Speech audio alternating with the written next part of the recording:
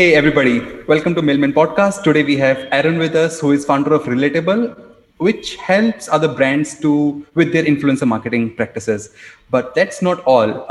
I was on his LinkedIn and I saw that he has a very interesting career path. He worked at Spotify for 5 years, then he was at King Games, the company behind Candy Crush. So I am sure we have some very juicy stories coming up for everybody today. Hey Aaron, welcome to Mailman Podcast. Thank you. Aaron, to start with, why don't you tell us just in a minute or two, very short version of who are you? What do you do these days? So, as you mentioned, I have a background that, I started my career in sales, but I very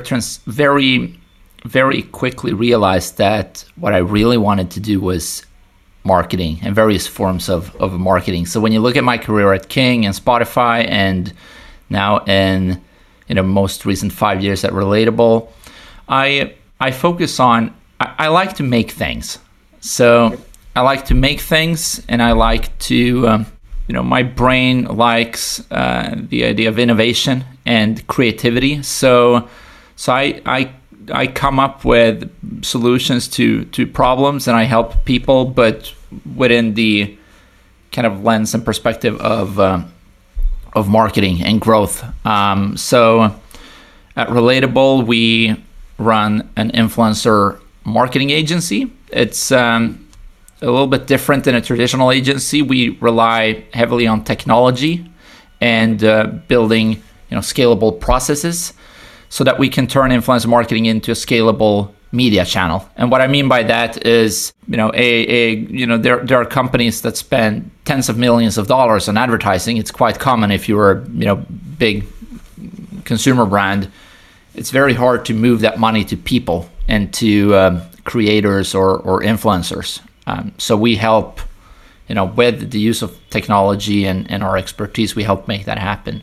And within that company, which I have founded and co-founded, I lead our marketing efforts. So I help both our company with our marketing, and I also, of course, help some of our clients. To start with, I'm very curious, how does a marketing company market themselves? I think it's fascinating that when most people think of marketing, they think of business to consumer, right? It's advertising consumer products, and we all know what that looks like in various shapes or forms because we are all consumers. But people that work with at companies, they also buy services and products. They are also individuals, but they represent the company, and people call that B2B marketing. So when we do our marketing, it's business to business marketing, which my job at Relatable is to market Relatable as an agency to companies that need help with our services. And I think it's fascinating for two reasons. The first one is you don't need the scale. Okay. That's if you are a company like Coca-Cola, you need to get in front of 1 billion people. That's like your job if you're in the advertising or marketing department. I only need to get in front of a handful of people. And one of them might be $1 million client.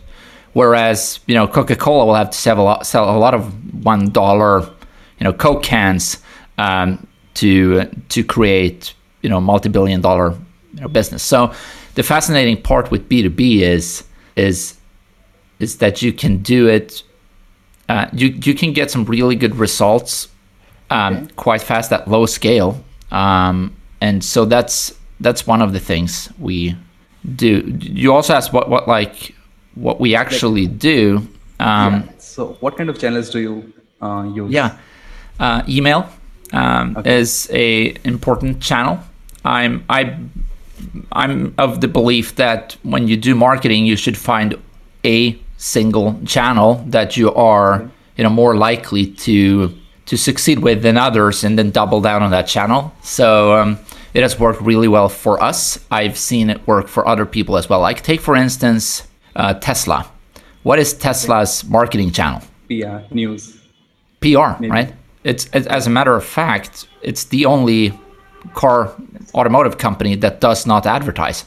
So, but they're really good at marketing, right? They only do one thing, they do PR. And more specifically, it's Elon Musk doing like weird things, right? So similar in that regard, we're not that good at PR. we are really good at email.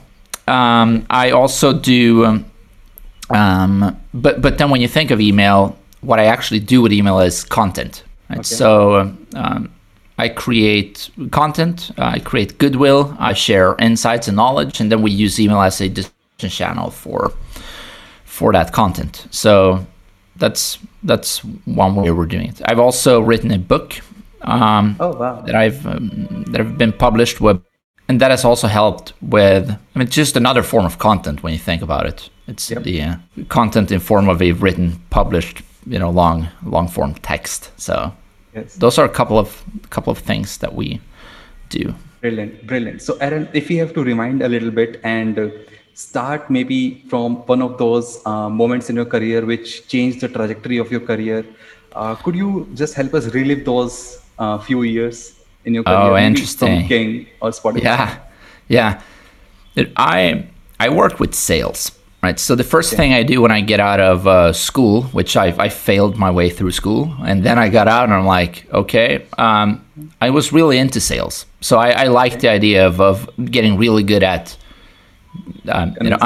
understanding what people want and then figure out how to help them. And then there's the psychological persuasion. I've always been fascinated by that. And the idea of if I can figure out what a problem somebody has and offer a way to solve it, that's good. And then the psychology kind of aspect of it as well. So I did that, and I was pretty good at that, and it led me to an opportunity to teach others. Right, so I work with sales management and sales training and sales coaching. I took a year off and traveled with my now wife, then girlfriend. And in that time, instead of working with sales, I built websites. So we backpacked, traveled the world for a year. I worked from I think I'd probably read 4-hour work week the year before, and I'm not sure if you've read it, but the Tim Ferriss book. I'm reading it right now. I probably read that the year before and said, I'm also going to travel around and just work 4 hours per week. So I did that for about a year, and I had some money saved up and such. But then at the end of that trip, 10 months in, I started to make enough money from my website affiliate marketing, advertising efforts, so that I could support. I basically slowed down our burn rate of our personal the money we'd save. I basically slowed it down every month to a point where I broke even. So then when we were going to come back home, where we lived at the time in Sweden, I live in Los Angeles now, I realized that I didn't want to go back and do sales. I want to work with the internet, and I want to do things on the internet. I didn't want to do it on my own. I no longer wanted to work 4 hours per week. I wanted to work I wanted to work 40 hours per week at a real company. So I applied for a whole bunch of jobs that I was not qualified for because I had no actual either educational experience. One of those companies was King. And I applied for, and I got a job at King heading up their advertising operations. So at the time, King was doing gaming, but they also had a small, part of that business, 25% of the business was advertising. So they would, display ads to people that play games. And we would sell those advertising spots, videos, and different integrations to advertisers. So I worked there, and at the time, I'll just point out because it's a little bit funny that King was a 100-person company. It was profitable. It was a moderate success, but it wasn't growing. It was over the 2 years I was there, it was very little happened. It was, but again, it was a 100-person profitable business. They were not doing mobile gaming or Facebook gaming. It was desktop and on King.com at the time. And a lot of people, a lot of early investors, a lot of employees I think they saw the success of game companies like Zynga, if you remember, Yes. Farmville and such, and the mobile gaming revolution with what's the other one big at the time? Angry Birds, probably. Yes. They saw that and like, well, we missed all this. We missed this entire opportunity of both mobile and Facebook gaming. And I think I probably thought the same thing at the time. I can't really remember, but I probably thought like, okay, this is a great place to work, but it's not going to lead me anywhere interesting. so I left my role at King, and then like immediately after I left, the company became wildly successful. Right? They grew their revenue, and the valuation of the company 100x. Right? It was probably like a $50 million company at the time. They went public. They were taken off, the public listing, and were privately acquired for, I think it was like $6 billion. So I'm like, wow, that's that taught me something. It taught me that things like that do happen, and it also taught me that there were a lot of people that stayed there that were patient, and that they were there long term, that made a lot of money and got to come along for that journey. So but I don't regret it, because I had the opportunity at the time to go to another interesting company at the time. There were also like 100 people, 200 people maybe, and that company was Spotify. I was brought to Spotify because I owe all this to one person. That person is Alex Nordstrom, who is my dear friend, and also at the time was my boss at King. He was the person that hired me. That he went to Spotify, and then I was his first hire, or one of the first couple of people. So he was tasked to head up growth at Spotify. So he was hired as VP growth at Spotify, and his goal was to build a growth team. This was before the term growth hacker, or the idea of having like a growth person existed. But we modeled it off of Facebook and Twitter and LinkedIn. So I went to Spotify with the task of, there were 1 million paying subscribers, and our goal was to figure out how to get it to 100 million subscribers. So I worked there for 5 years, and by the time I left, it was like 40 million subscribers or something, and now it's over 100. So quite successful. So what I actually did at Spotify was I led a lot of special projects. So I was tasked with a lot of special operations, a lot of projects that were high risk or very high reward, but with a lot of uncertainty and a lot of moving parts and a lot of unknowns. Strategic partnerships with companies like Uber, integrations with various new kinds of artist promotions, building out platforms to scale up communication to users, things like that.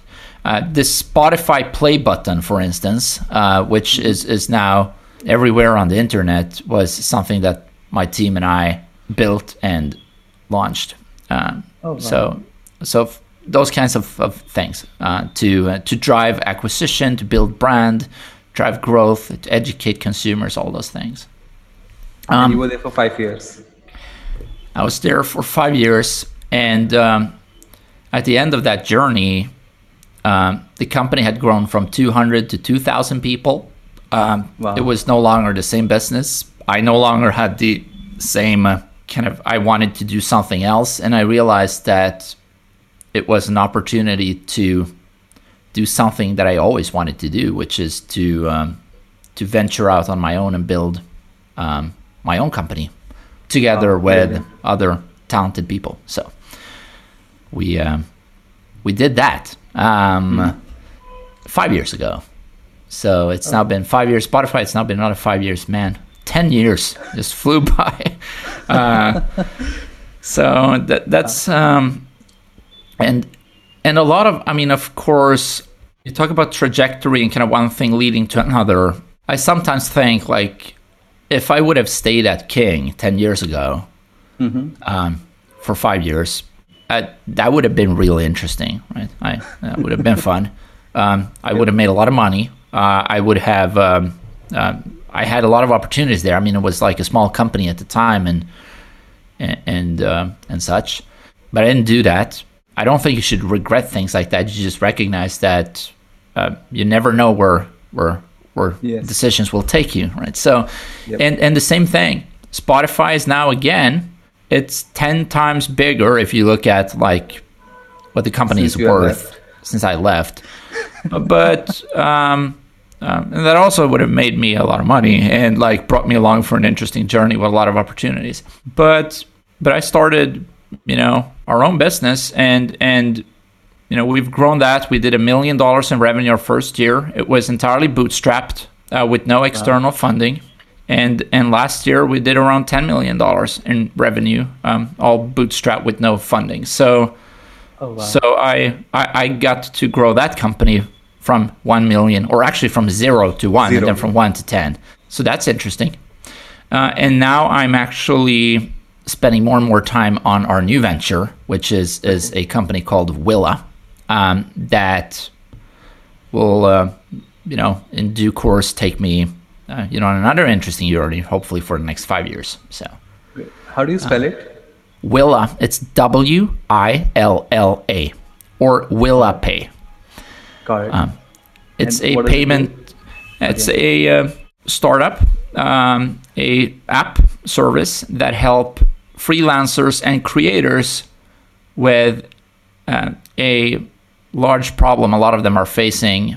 That is spending too much time and money and energy on chasing payments and doing admin work instead of doing the work that you actually love. So Willa is an app that, you get paid for work for clients as a freelancer with a press of a button, so that you can stay in the zone and do what you wanted to do in the first place when you became a freelancer. So it's a fintech venture, this time backed by external capital. I don't work I lead marketing and growth efforts at Willa. So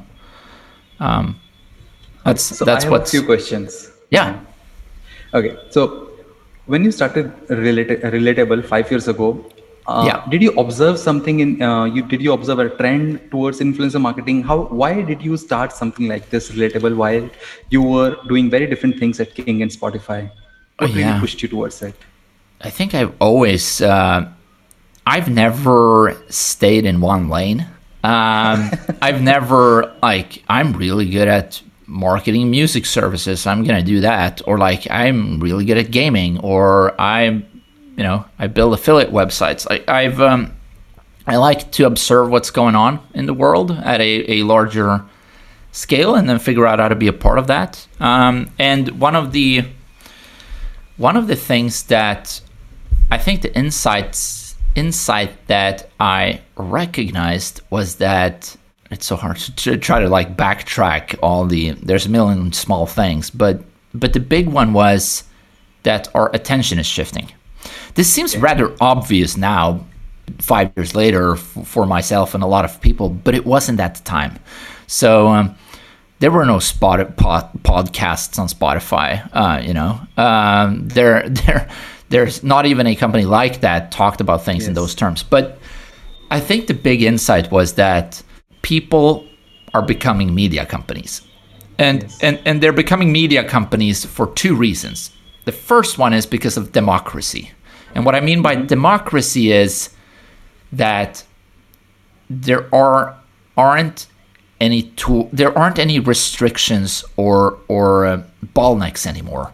Anyone can publish content to anyone at any time at very low cost, and most of the time for free. And And I mean, like, look at what we're doing. Like, I'm over in LA, you're in India. There's a roughly like 12-hour time difference.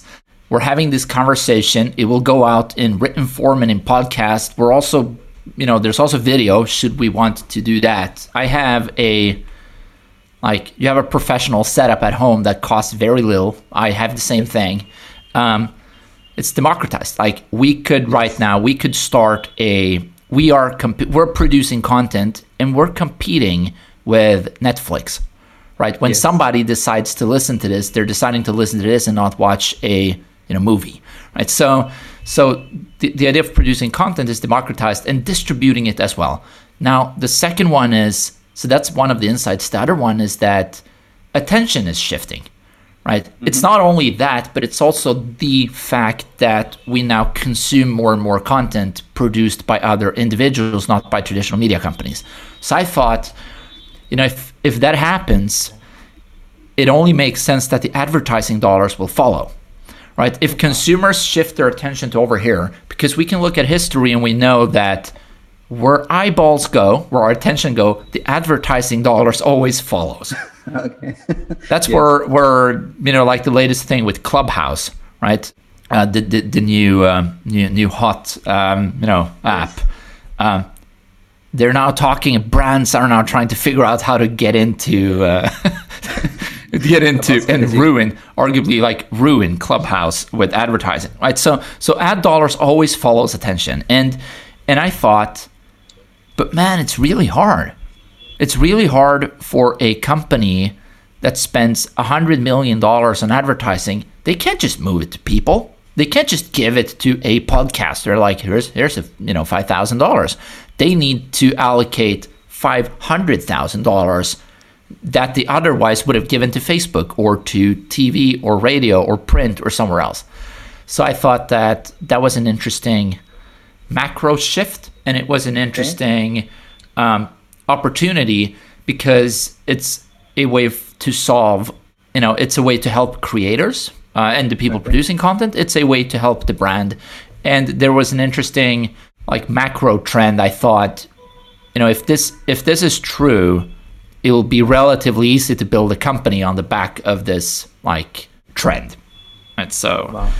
So I thought all those things, and then we made a decision to do it without any external funding, because I had I've seen the good and the bad of external capital and venture funding. So I said, okay, let's take a shot at building a company with no external capital, and see if we can turn it into a profitable business from day one, or year one, more likely. So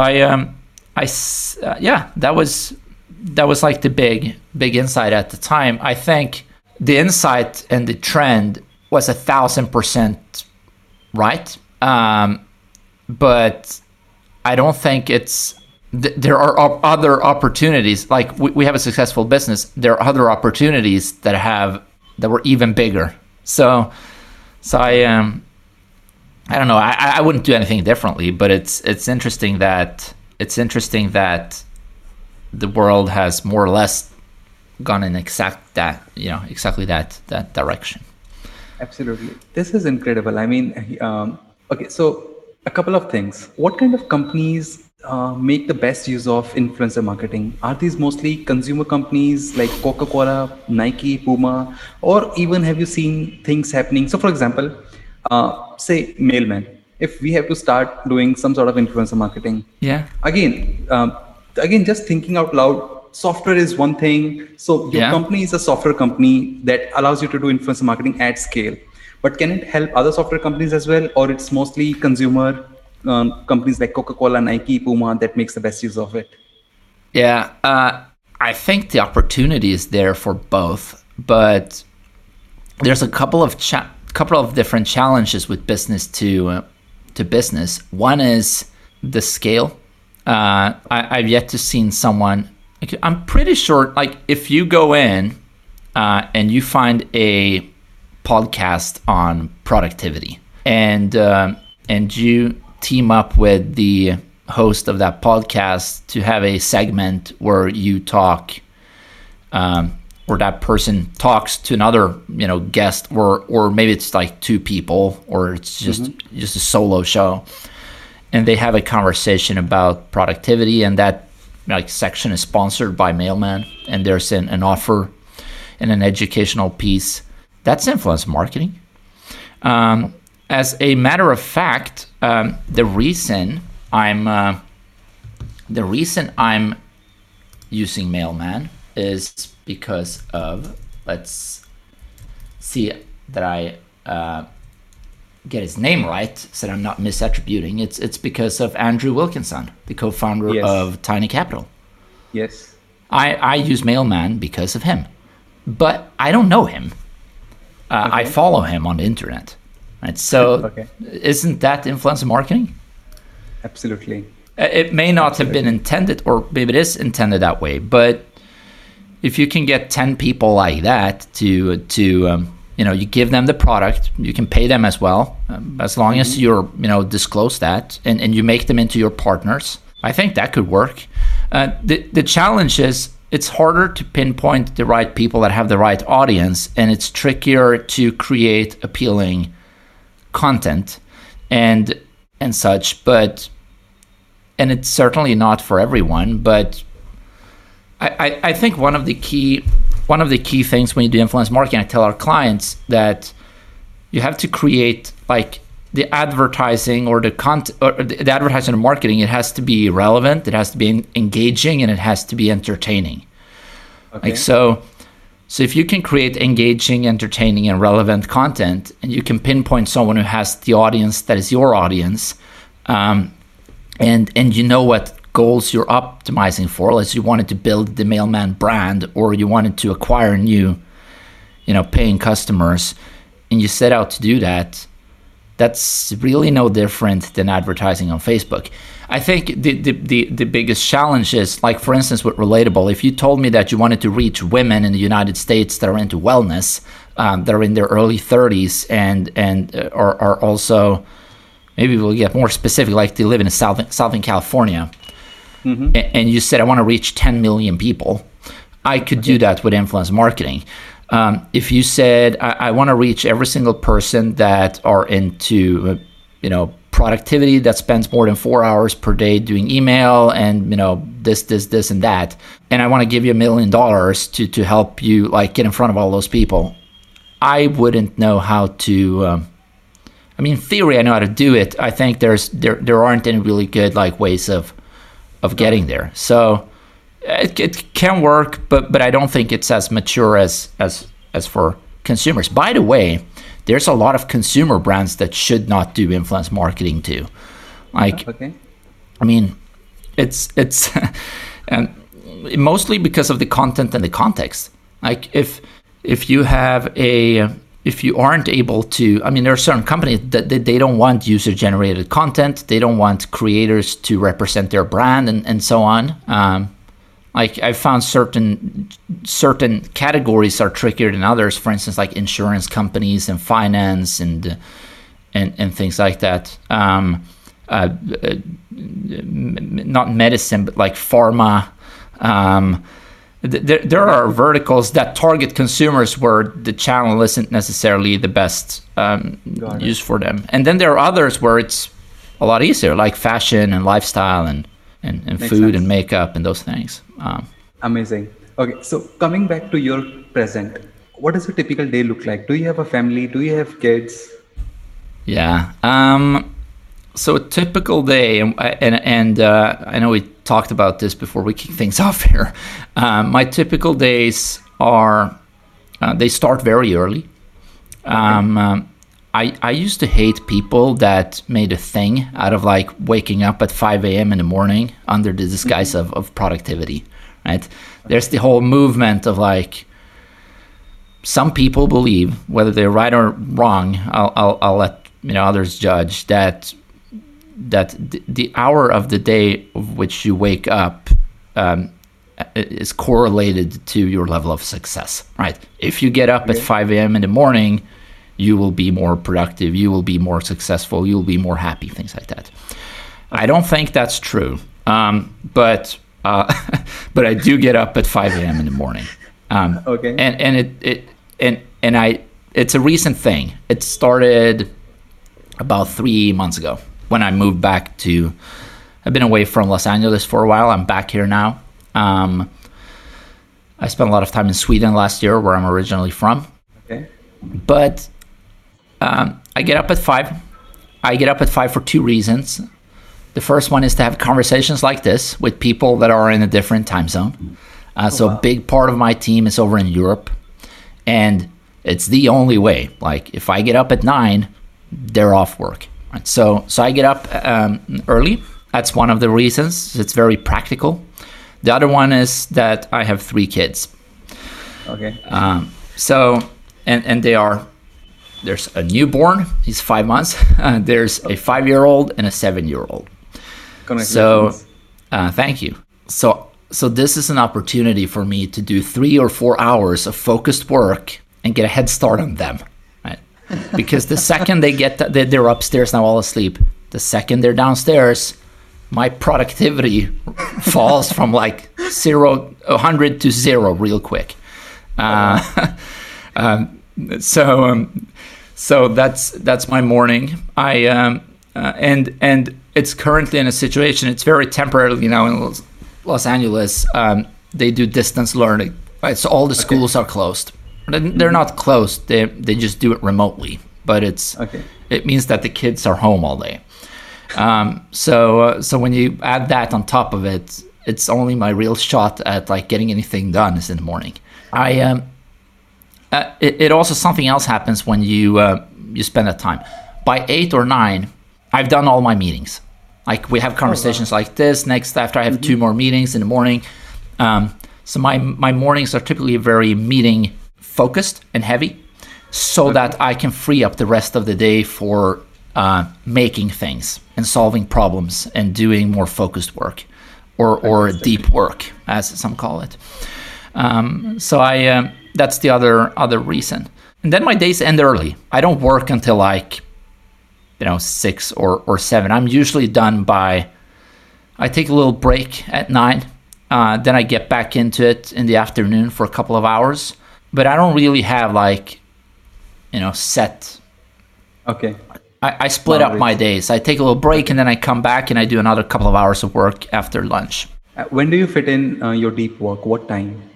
Typically in the afternoon. If I don't have any meetings, the mornings are wonderful. Right? So if I can get up at 5, I can spend 4 hours doing. I can do creative work for clients. I can do thinking. I can work on, analyzing data or exploring opportunities, uncover insights.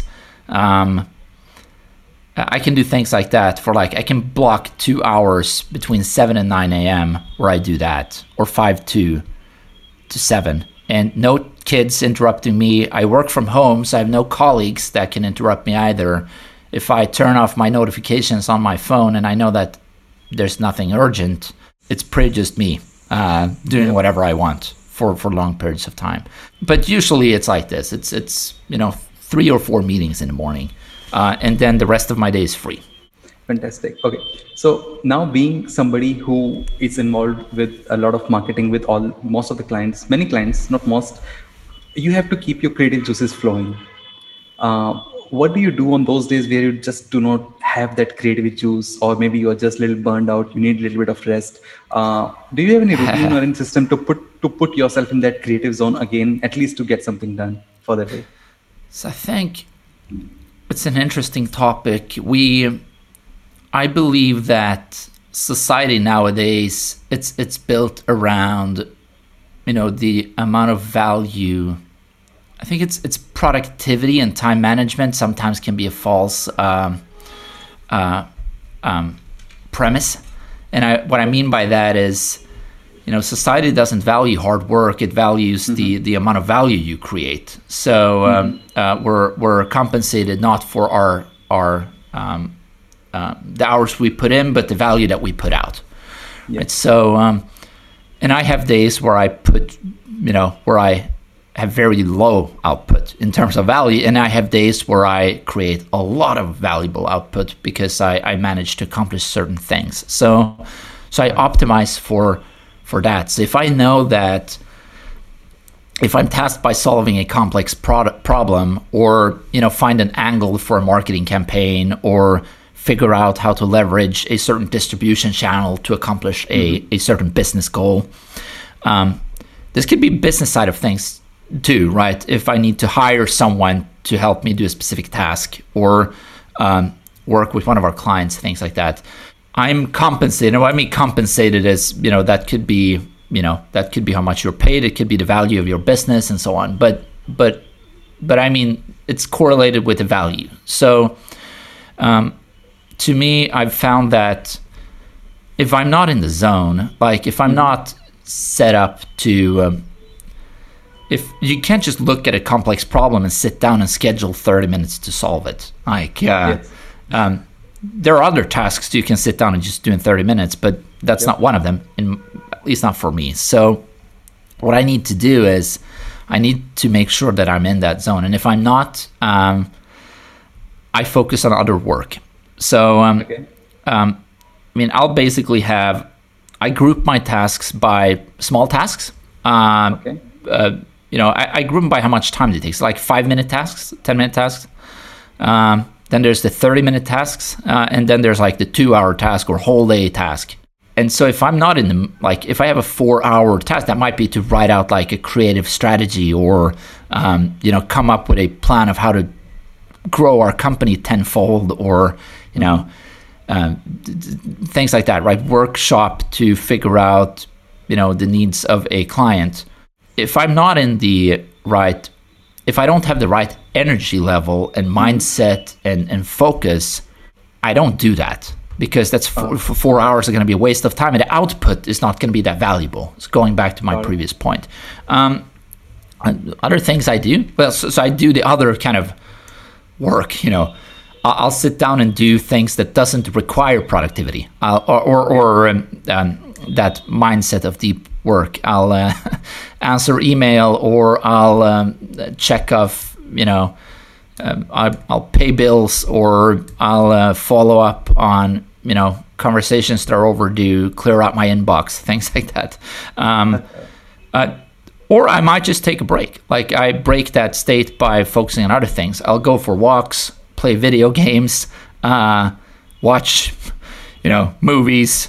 Not to say that I recommend doing that in a day, and I typically don't, but my point is, if you're not in the right mindset, you need to break that state, and that's typically accomplished by going and doing something completely different. You could work out for an hour, or you could play video games for an hour. I've found both to be very, or go and play with my kids for an hour, and then I come back, and I'll have a new angle. This is brilliant, Aaron. Okay, so you touched upon something.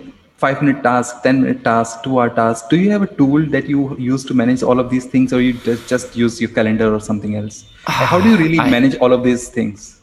A couple of things leading into productivity. My biggest challenge is distractions. I get distracted very easily by things. Mm-hmm. So the first thing I've done to optimize for that is there are no notifications anywhere at any time.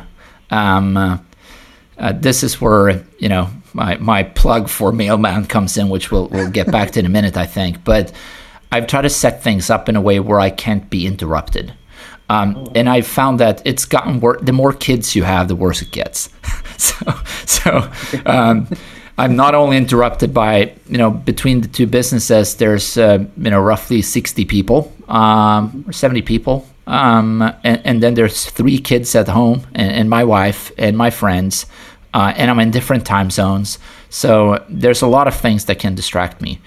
When I wake up in the morning, if I check my phone, I have not looked at my phone since I woke up. If I do, it's game over. Right, because they're 12 hours ahead of me. There's 50 people 12 hours ahead of me, or not 12, 9 hours ahead. There's going to be a lot of stuff to distract me. So I can't look at that before I organize my day. And that means some of those, right? So I do that sometimes, but I try not to. That goes for personal messages, Instagram, Facebook, LinkedIn. I could easily spend the whole day just following up on messages and notifications, right? So I try to, I do look at my phone, but there are no notifications, right? So that's one. Wow. The other thing I do is I've done the same for email, using both a combination of Superhuman, which is a phenomenal product, I think, and Mailman, which is another become an essential tool for me. And the other thing is then there's Slack. Slack, all notifications are turned off unless I'm mentioned specifically, so that I can go and look at the information. I go to the information doesn't go to me. Right? That's the way I've set it up.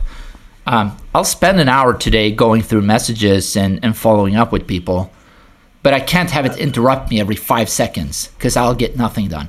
So then when I have my own tasks, I have found that a to-do list is it's a powerful tool, but it's weak in a sense where the way we build to-do lists are, and I'm just thinking like if you're doing it on a piece of paper with checkboxes, it's one thing per line, right? Yes. But there could be a big thing next to a small thing, like following up with Mohit. Like if I were to follow up with you and write you back, and that goes on my to-do list, that might be next to, come up with a creative strategy for one of our key clients. So now I have this like 30-second thing right next to this 4-hour thing, and you can't even prioritize. And it's not fair to go like, well, how do you prioritize them? You don't, because they're not the same thing. So what I've found to work for me is I take the big things and I put them in one list. Okay. And then I have the small things, like the 5-minute tasks, and I put them in, or the 30-second tasks, and I put them in one list. And then there might be like the 30-minute task or the 1-hour tasks. And then I know that if I have time in between, meetings or such, I can knock off the 30-second things on my list, and it's very clear what they are.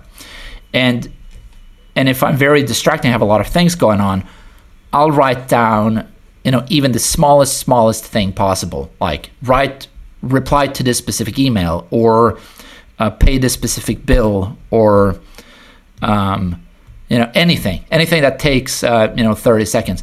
Some people are of the belief that if it takes less than a minute, just go ahead and do it. That's distracting to me.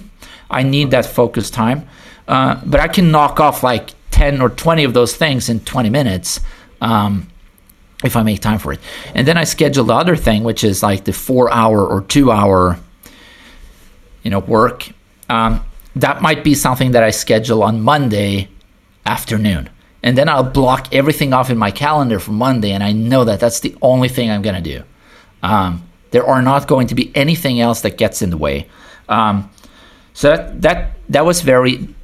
that's a very helpful way of thinking about tasks, because not all tasks are equal. But when we build to-do lists, it seems that way. We have like 30 things we need to do, and it feels very overwhelming. Mm-hmm. But 18 of those things might be 5-minute tasks, or you might have like 10 4-hour tasks, and you realize that there's no possible way that you'll get that done this month. So you can just take them off and or reprioritize or remove them. So I've found that to be and then I can count them. I can go, okay, I have 2 4-hour tasks, and I have these 10 1-hour tasks, so that adds up to 40 hours. I can't get anything else done in the week if I aim to accomplish this, so I need to take something off. So that's kind of time management, I guess. I don't use a software for this. I use a pen and a paper. It's typically in the form of I don't even have one here because it's a new notebook, but it's typically just a notebook that sits next to me on my desk. This is brilliant. And for how many years or months you have been doing this practice? This practice on and off for a couple of years. I mean, it's more about managing my energy and my stress and my mind than my time. So okay.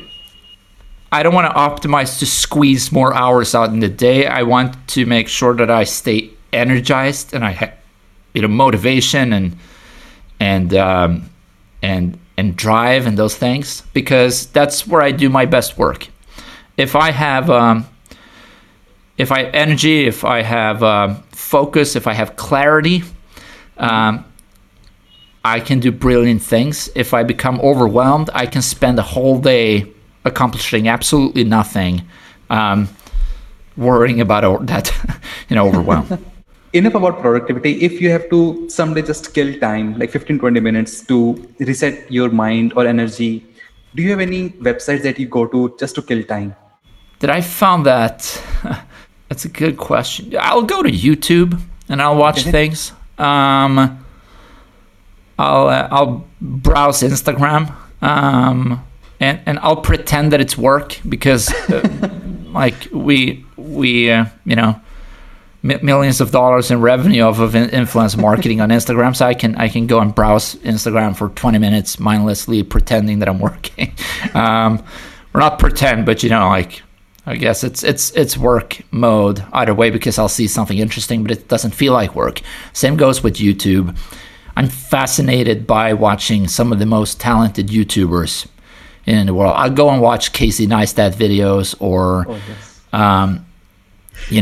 it's entertainment, but then it kind of triggers that part of my brain as well that inspires me. I'm like, wow, this is incredible. So I'll do that. I'll go and play with since now that we're home, it's kind of weird. If I need to put my mind off of work, all I have to do is open the door and go out in the kitchen, and there's like mayhem out there. And I'll go play with my kids. I go jump trampoline with my kids for 15 minutes. I'll go play with my daughter. I go help them with homework, stuff like that. That kind of helps me. Helps me in ways. Aaron, so this is last formal question, which is a mandatory question. If just magically somehow you got one additional hour every single day for the rest of your life, how would you spend it? I thought about it. You sent that one. I think it's a brilliant question. Right now, I would spend it by myself doing absolutely nothing. Wow. This is beautiful. And what would I do? I would probably I would leave my phone at home, and I would go for a walk down on the beach for an hour. I'd like to say that I would like work out or spend more times with my kids or like get more sleep or something. But honestly, if you said, and it happens sometimes where like I have a meeting and the meeting is canceled and I'm like, what do I do now? I would like to do nothing, which I don't. Then I immediately jump into the next thing. But if I was just given that time, I would spend it by myself doing nothing. I would probably bring a book down to the beach, and I would sit there for an hour and just read, and it would not be related to work. And that would help me, in various ways, I think, keep me beautiful. Yeah. Beautiful answer, Aaron. Okay, so if somebody wants to follow along your journey or wants to get in touch with you, what's the best way to reach out to you? Plug anything and everything that you want. We'll put links to everything. LinkedIn is the best place to connect. It's where I post and share content from time to time, where I have I'm there regularly. Okay. You can hit me up in the LinkedIn inbox, which is horrible. So most things get lost there. So you can also, my email address is on my LinkedIn profile. Dude, I just want to mention, since we're having a conversation that, and we haven't talked about Mailman at all. It's a brilliant tool. I just wanted to let you know that it's really making a difference. So much better. It's tied to that idea that I wish I could do the same thing with all notifications. Just have them delivered like at lunch and then in the afternoon. Yes. So it's one of those things where I think I've eliminated like 80% of my email, time I spent on email, by using Mailman and Superhuman. So I don't know if have you used Superhuman at all? Oh, yes, I do. Yes. Yeah. So Superhuman in combination with Mailman is and every single person I show, I almost don't tell them that I use Mailman because I think they'll get upset that like their emails are not being delivered immediately. But every single person I show it to, they're like, "Whoa, how do you? I need this.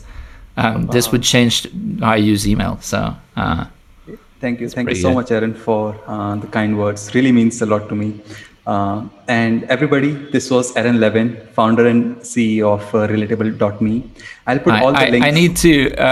I need to clarify that I'm the founder of both Willa and I founded both Willa and Relatable. I'm not the CEO of either. Okay. Yeah, we should scratch that. I am the founder of Relatable, not CEO. So everybody, that was Aaron Levin, founder of Relatable.me. We'll put all the links to his LinkedIn. Do you have a Twitter account as well?